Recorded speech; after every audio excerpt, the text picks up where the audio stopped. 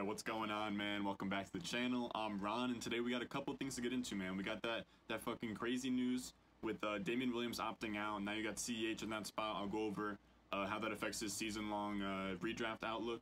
And I got my fool's gold running backs. The guys that people are drafting as their RB2s that feel like extremely safe options, but they're going to end up just fucking up your team in the end, man. These are guys who aren't even good at the position, and you're drafting them purely on volume, but I'll get into that in a little bit. Let's go. My nitty bag, my candy boots.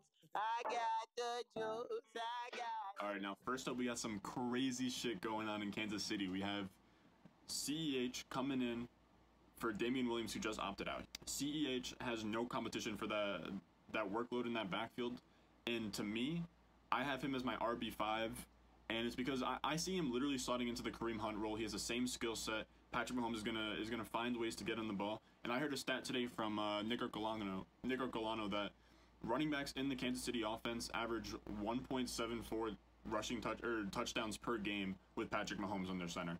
So whoever's gonna get the majority of the opportunity is going to be insanely good in fantasy this year, man. Now CEH is my RB5, and you can see where he sits in that first round in my rankings. I have the quarterback tiers, running back, wide receivers, tight ends, all in a spreadsheet. You can download it to Google Drive. You can download it to Excel. It's all there on RonStewartDraftGuide.com. You can get it down below. And he's RB5, and he's somewhere in that first round range. I have him on 25% of best ball teams, man. So this is some great fucking news for that boy CEH. All right, now the first fool's gold running back that I have for you guys is David Montgomery. Man, I hate this boy. David Montgomery is so sorry, and I usually build the case up starting at the college level and then breaking it up and going step by step. But we're gonna go top down with David Montgomery. We're gonna start with the 2019 season, and we'll work our way back. So in 2019, Montgomery was getting drafted as the RB22 at the 410 spot in redraft leagues. This is 0.5 PPR leagues, and he finishes the RB25. Now you go and look at those numbers, you're like, well, I got what I drafted. You know, I got him as the RB22. He finishes an RB25. That's like decent RB2 production, right? And that sounds like fine return, and it sounds like, oh, my pick didn't bust, whatever. Well, actually, he was kind of shitting the bed every week. This guy only he only gave you startable weeks 31.3% of the time, and he had the 36th best start percentage among running backs on ESPN. So these are the amount of times. This is the percentage of times that he finished as an RB25 or better in a given week. So he's compiling all these numbers after the season's done because he plays all these games. But in terms of week by week, he's not giving you anything that you can put into your lineup and feel good about. When he's sitting there, if you're getting a guy that you can only start on 31.3% of weeks, how is he a safe and reliable RB2? This isn't a player you want to start every week. And there isn't much room for him to grow as we go into 2020.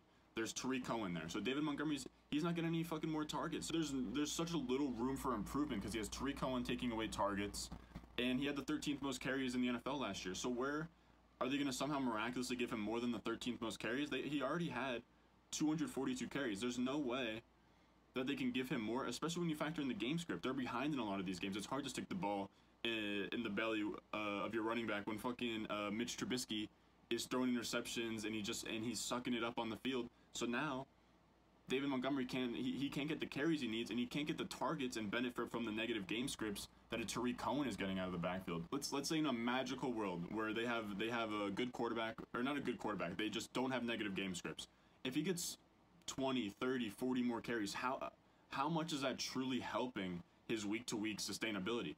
Because let's say 40 carries over a 16-game season is... That's like 2 or 3 more carries a game. How much is that going to move the needle on that 31.3% start rate? He's giving you that, and you could be like, oh, well, he's not getting the targets because Tariq Cohen. Now let's just even we've already made the case. There's not much for him to grow. It's hard to see him getting more targets or more carries because of game scripts and Tariq Cohen. Now let's go down. Let's just say, you know what? Maybe he's an exceptional player, and he can break out of that fucking mold. He can somehow beat all these circumstances because he's just if you put Saquon Barkley in Chicago, he's gonna ball out. Now, here's the thing: you look at the metrics, and objectively, he is shit. He's objectively a bad running back. He was outside the top 50 in true yards per carry, yards per touch. He was outside the top 40 in yards created per touch. So from an efficiency standpoint, he was doing nothing on the field. He's averaging 3.5 yards per carry. There's nothing you can cling on to and be like, hey, David Montgomery, you know what? He's in a bad situation. Mitch Trubisky, whatever, but he's a good player. He's not. When you look at the stats, he's not producing effectively on a per touch base. And when you look at the evaded tackles and juke rate, people love to point at that and say, oh, but he was top 15 in there. Well, you have to ask yourself, what is that fucking accomplishing? If he's averaging 3.5 yards per carry, but he has a high juke rate, what is the point of breaking tackles in the jukes? Everybody in the film community loves David Montgomery because he's juking, he's making it look pretty on film. But what is that really accomplishing when you juke out somebody before the line of scrimmage and you get 3 yards on the play? What is that really doing, or what is that giving us in value as fantasy gamers? But here's this thing, guys. I'm telling you, David Montgomery is terrible. Even going back to his college days. Now, he was breaking tackles at Iowa State too, and that's why people liked him, and that's why he got drafted in the 3rd round. But look at his player profiler. He was slow and athletic. He was under the 55th percentile across all workout metrics, and he didn't dominate in college, and he had a 4.7 yards per carry in college, which is among the 18th percentile. I guarantee you he was doing the same shit. He was doing the same, like, juke and spin out to 1 or 2 guys, and then he falls on his face for 3 to 5 yards. What is the point of all that if you're not making yards? And the problem is that he lacks burst and he lacks long speed. So let's say he's elusive before 5 yards.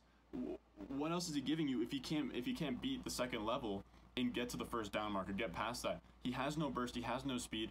The guy, he lacks speed and he lacks talent. He's a bum, and I'm telling you, there's no room for him to grow. He has a bad QB, his receiving is capped by Cohen, he has bad game scripts, lack of scoring opportunities.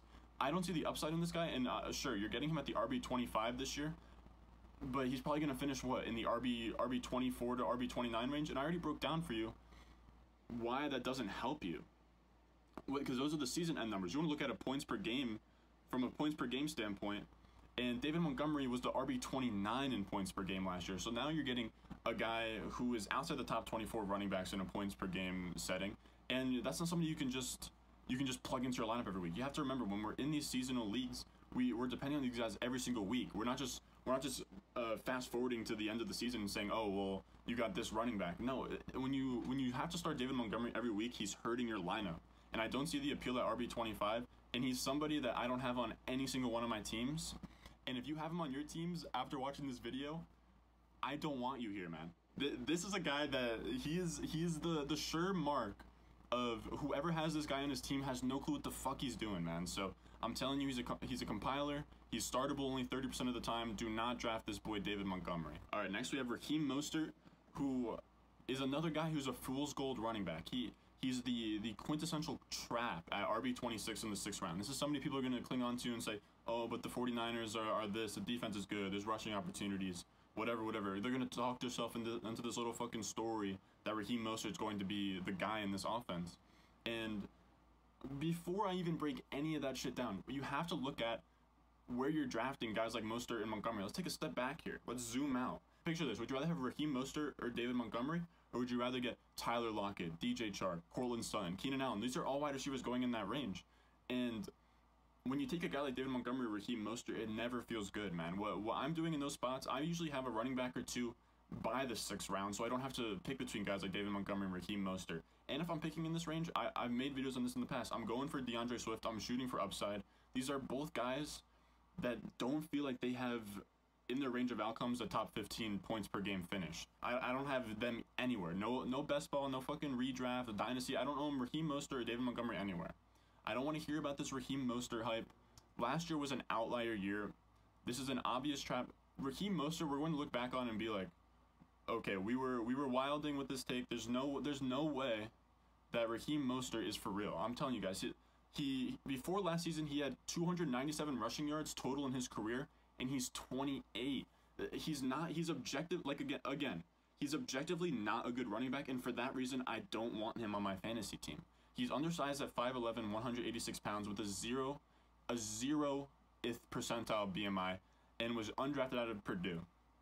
He literally doesn't have the profile of a lead back, and he's old at this point, so it just tells you that what happened last year was one of those one-off things that happened in the NFL.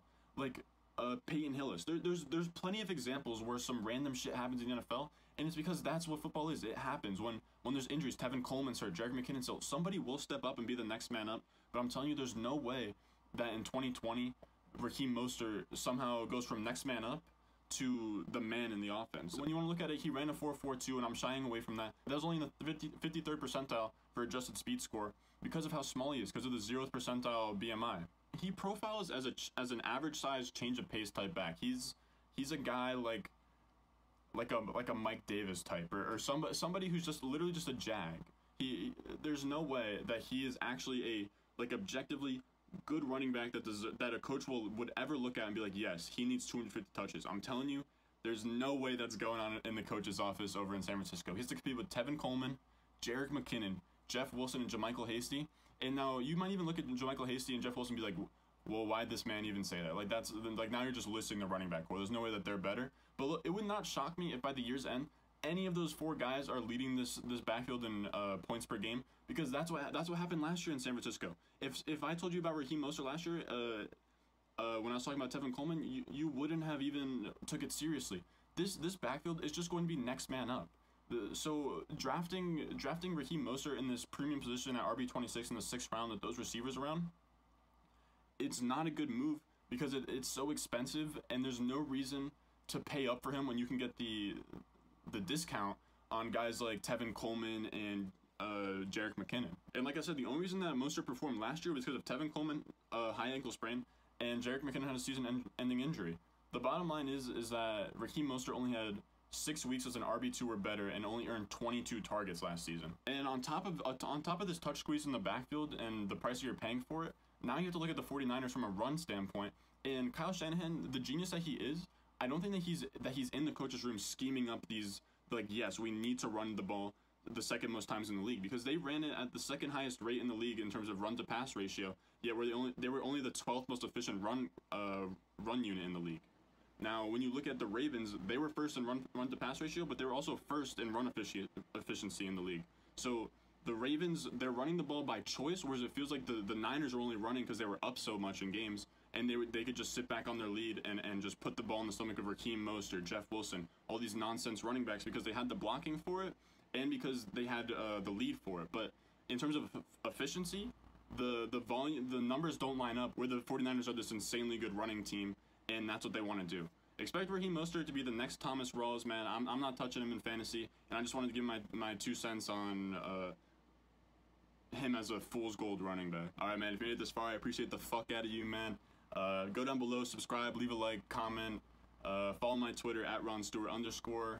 If you like this video, let me know. If you disagree with the Raheem Mostert or David Montgomery takes, go down below, let me know. Maybe one of you guys will change my opinion, but I highly doubt it. Draft guides down below, RonStewartDraftGuide.com. There's tiers there. You just download it into a Google Drive, Google Sheets, fucking Excel sheets. You get that shit for $10. Win your league. Best draft guide in the game. All right, man. If you made it this far, I appreciate it. As always, I'll see you in the next one.